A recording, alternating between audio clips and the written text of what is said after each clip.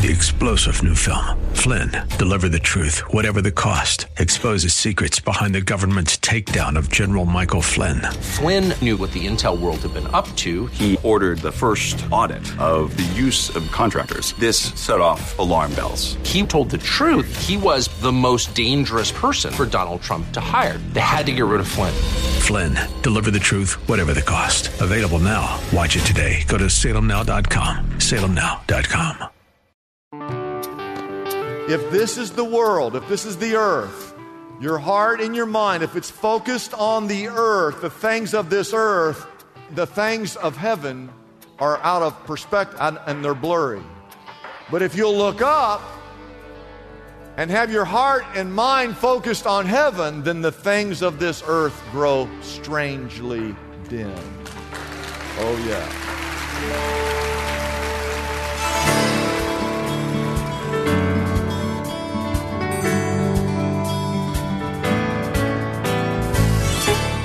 Good evening. I'm Kyle Welch, and welcome to Lift Up Jesus with Pastor Dudley.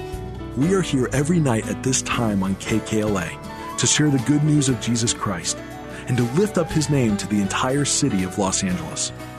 No matter if you are listening tonight from your car or at home or in your place of work, we believe that tonight's sermon from Pastor Dudley will be a blessing to all our listeners. So if you can, get out your Bibles and let's join Pastor Dudley right now with tonight's message. There are 66 books in the Bible. Everybody say 66. And some of those books are poetry. Some of those books are history. Some of those books are prophecy. But some books are what we call doctrine. They're rich. They go deep. Romans is a book that is deep. It'd take you a year to go through the book of Romans and to do it right. Galatians is another book that's rich in theology, in doctrine.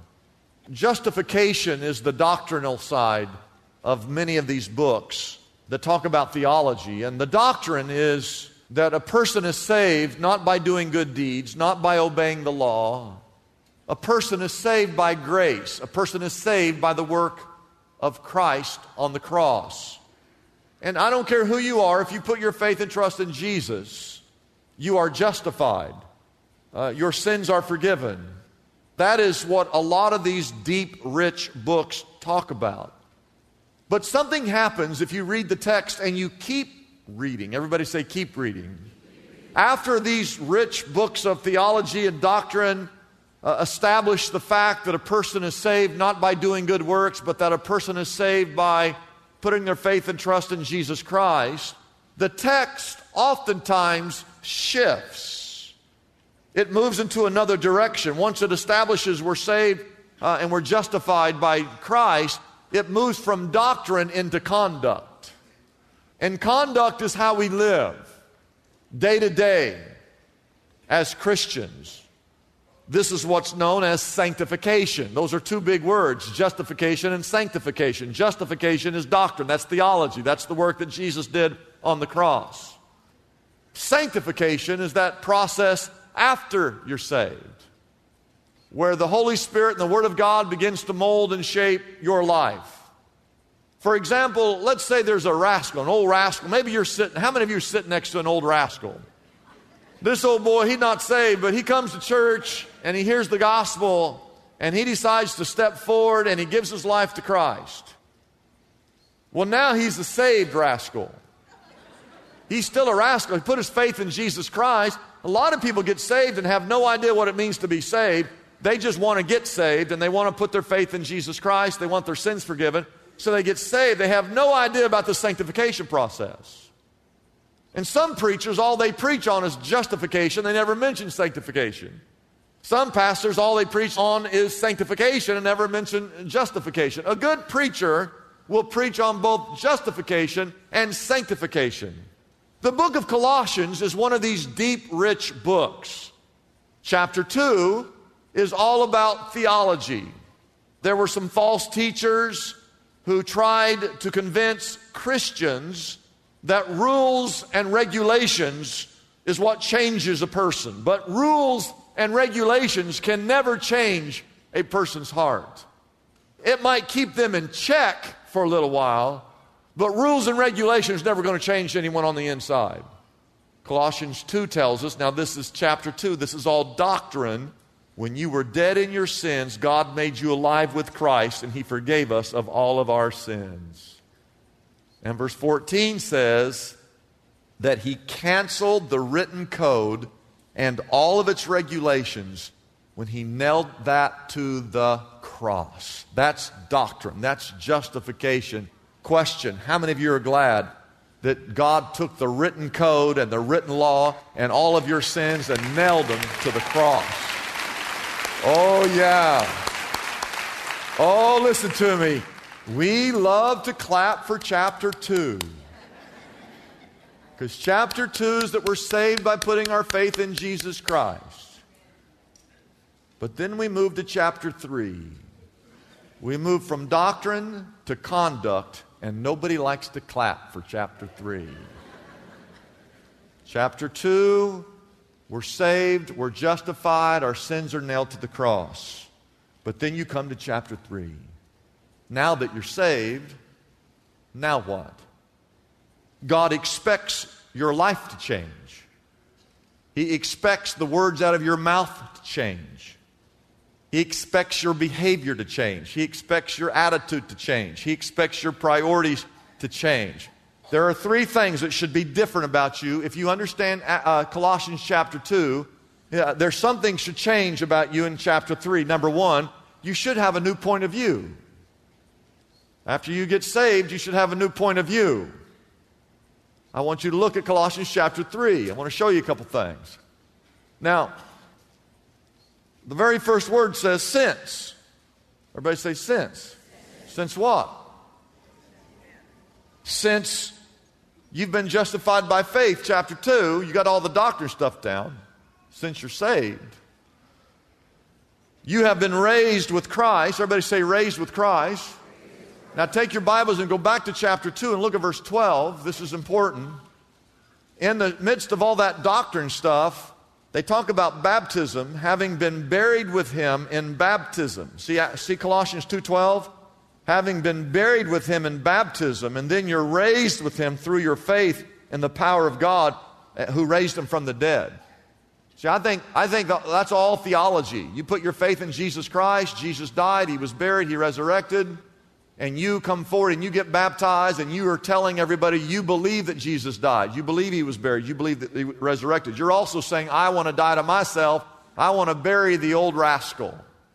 And as you come up out of that water, it's the new person, right? So go back to chapter 3, verse 1.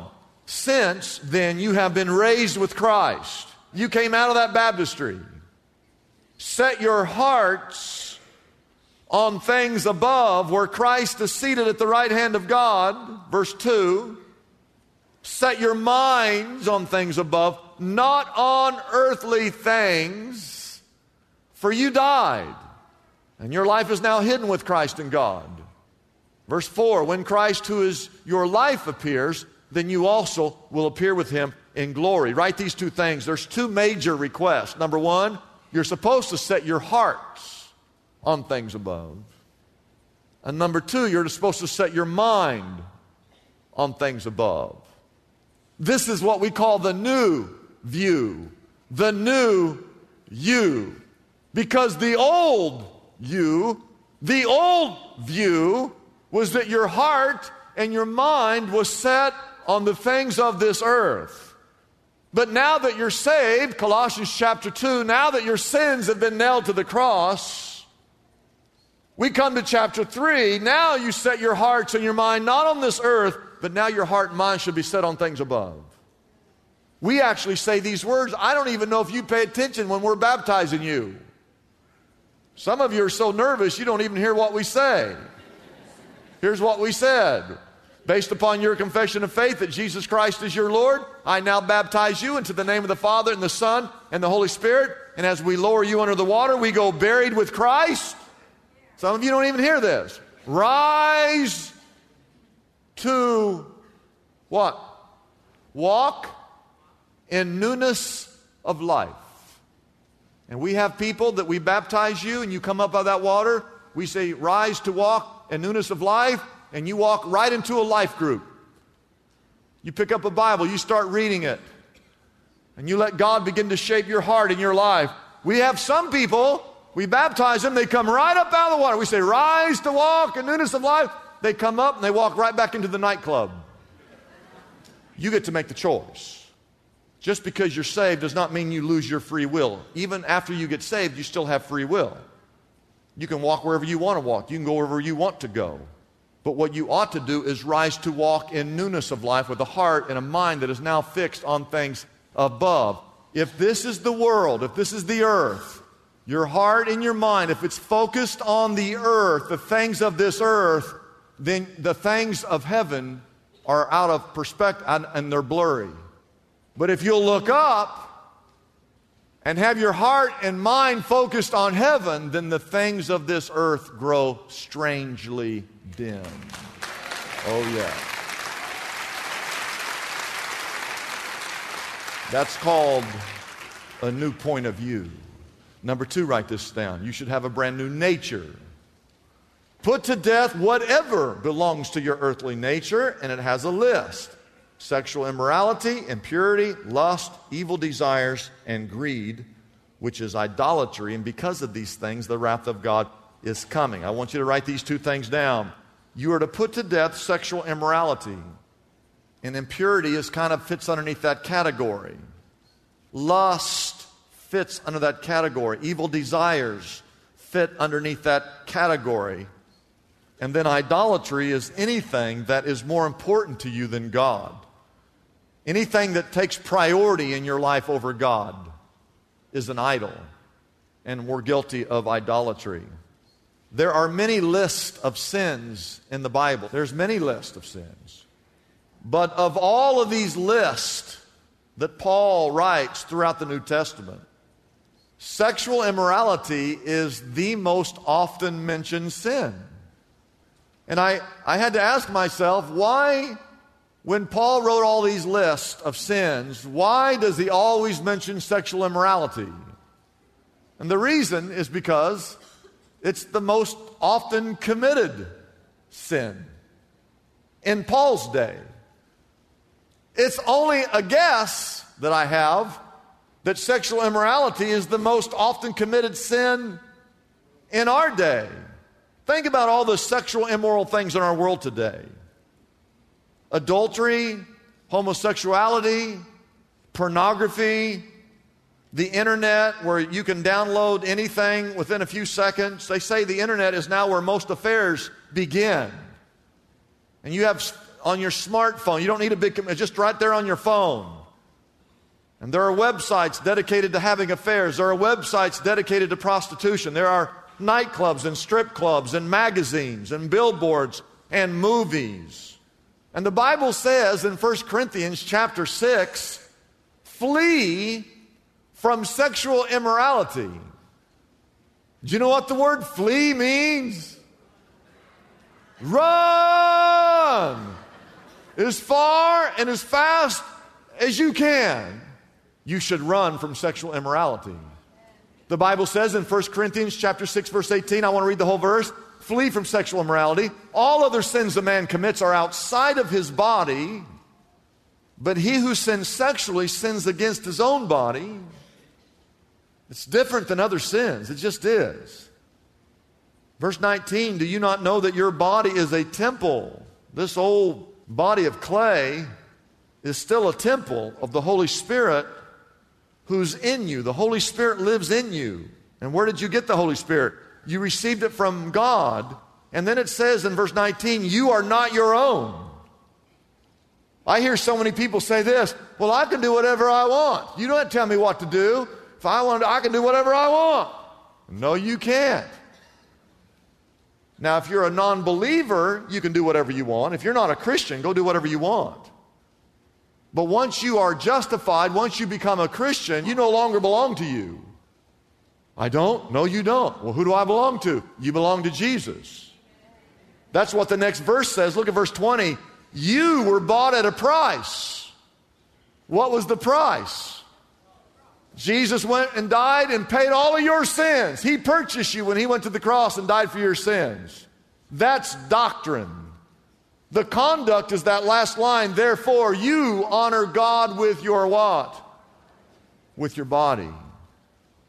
You see, I've told you this before, when you get engaged in sexual immorality, you actually give part of your soul away to somebody. Once you give it away, you never get it back. And then you get involved with this person. Now you commit sexual immorality here. Now you've given part of your soul to this person. Then you give part of your soul to this person. And by the time you gave your soul to 3, 4, 5 people, now you wonder why you're so messed up. It's because you've given yourself away to so many people.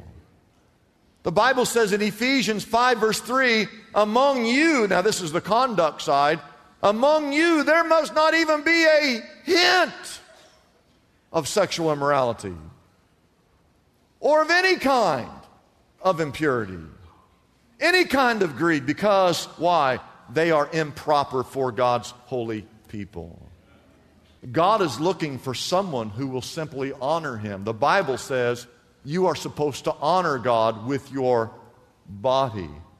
If you go back to Colossians 3 and put this in context, it says you're to put to death sexual immorality. What this means is you're supposed to take a spear and you're supposed to put to death your old nature. That when you get saved, you can't walk back into that same old lifestyle. There should be a difference in the way that you live. And whatever it is, whatever sin, I don't care what the sin is, you're supposed to put those sins to death. A new view, a new nature. Number 3, a new set of clothes. Ooh, this is good. A new set of clothes. You're going to take off your sinful rags, your sinful deeds, your sinful ways. Look at verse 8. Now you must rid yourselves of all such things as these. You've got to rid yourself of anger. You've got to rid yourself of rage, of malice, of slander, and filthy language from your lips. Are you listening to me? There's so many of you who call yourselves a Christian, yet you continue to talk like a sailor. Once, chapter 2, you've been justified by putting your faith in Jesus Christ.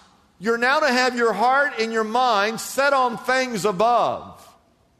You've got to put to death the things of that old nature and get rid of all those bad habits, those bad sins. A Christian should never be uttering filthy words or filthy language from your lips. You say, I struggle. I understand the struggle. But you've got to stop doing those things. Look at verse 9. Do not lie to each other. You shouldn't be lying to each other, since you have taken off your old self with its practices. And now look at verse 10. And you've put on what? Oh, write this down. You get to put on some new garments. See, this is all in there. You take off the old garments, that old sinful stuff, and every day you get up, you put on a new stuff. All right? And it's not literal clothes. These are deeds, okay? These are actions.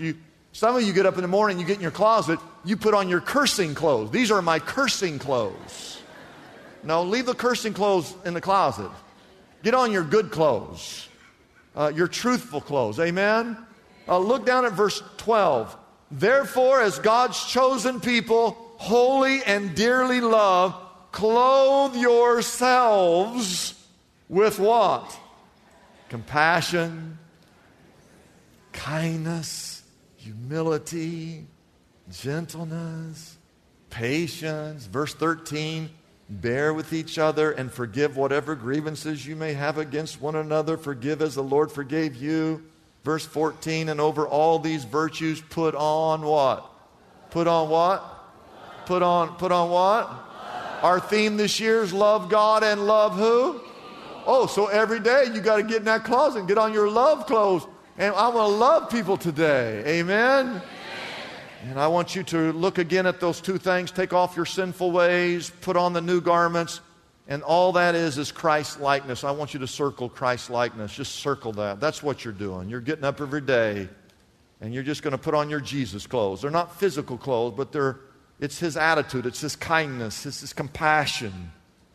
It's His mercy. It's His love. You're going to clothe yourself in those garments each and every day. But it's one thing, let me say this. Just because you walk around in a white robe does not mean anything. Yes, it's symbolic that you have had your sins forgiven. Oh, we clap for that. But you can wear that robe and still go out and live like the devil. Amen. I'm trying to get you to see there's two sides. There's justification and there's sanctification. And every one of you should be living every day through the Word of God and the Spirit of God, living your life for the Lord Jesus Christ. Amen. Did you know that you actually have a rope tied right now? You got a rope tied to Jesus right now. And the rope is it's a bloodline. When Jesus died on that cross and shed His blood, and you put your faith and trust in Jesus, now you're tied to Jesus. And from time to time, you might slip, you might fall, but don't worry, you're still tied to Jesus, amen? And as long as you're tied to Jesus, that's all that really matters. Praise God.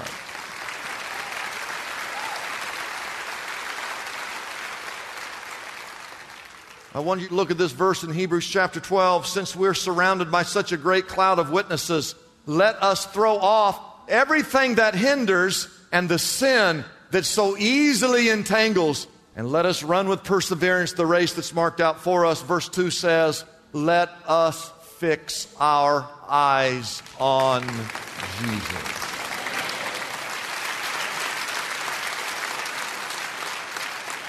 And I close with these two verses, Colossians 1. We proclaim Him, admonishing and teaching everyone with all wisdom, so that we may present everyone perfect in Christ. Our goal is for you to be perfect. You say, I'll never be perfect. Oh, we're never going to stop trying. In fact, the next verse says, to this end, I labor, struggling with all of His energy, which so powerfully works in us. The Holy Spirit of God, the Word of God, when you come to church and you listen to sermons, we're trying to get you to be just like Christ as you're walking on this earth. If you had 100 things that you were doing, and 99 were exactly the way Jesus was doing them, and there was one thing out of 100 that you were doing wrong, guess what? We'd be trying to get you to, hey, come on over and do this. You shouldn't be doing it. Let's come over and do this as the way Jesus would do it. We will use all our energy and all our wisdom, admonishing, teaching, and preaching so that we might present everyone here perfect in Jesus Christ. Your goal is to walk on this earth and to live every day clothing yourself with Christ-likeness. And that's what I want you to do. We got some preachers preach on the doctrine side and never preach on the sanctification side. Some preachers preach on the sanctification side and never preach on the justification side. I want to do both. I want to get you saved, and I want to get you sanctified. If you were moved by Pastor Dudley's message tonight, we want you to know we have phone counselors standing by and ready to pray with you right now. Our number is simple to dial. It's 888-818-4777. Again, that number is 888-818-4777. We are ready for any prayer requests or needs you may have. Ephesians 6 reminds us of the many gifts we have been given by God. And prayer is one of the greatest assets we have as Christians to fend off any attack by the enemy. So please don't hesitate to call us if you are alone and need to pray with someone right now. If you're like me, you've discovered there are some books in the Bible that are not always easy to navigate through. Like, for instance, the book of Proverbs. Proverbs contains 31 chapters and can be very daunting to go through if you are looking for a specific topic. That's why Pastor Dudley has created the perfect resource to help you with the book of Proverbs. It's called Proverbs in a Haystack, and it is our special offer for everyone listening tonight. Proverbs in a Haystack removes the challenge of searching through the book of Proverbs. It has over 2,000 topics that easily cross-reference to the exact chapter and verse you are looking for. This invaluable resource can be yours right now for a gift of any size to the Lift Up Jesus radio ministry. You can receive your copy of Proverbs in a Haystack by calling us at 888-818-4777. That number again is 888-818-4777. We know you will be blessed by this unique resource created exclusively by Pastor Dudley. So be sure to call right now and ask for your copy of Proverbs in a Haystack today. I'm Kyle Welch, inviting you to join us again tomorrow night at this same time here on KKLA as we lift up Jesus with Pastor Dudley.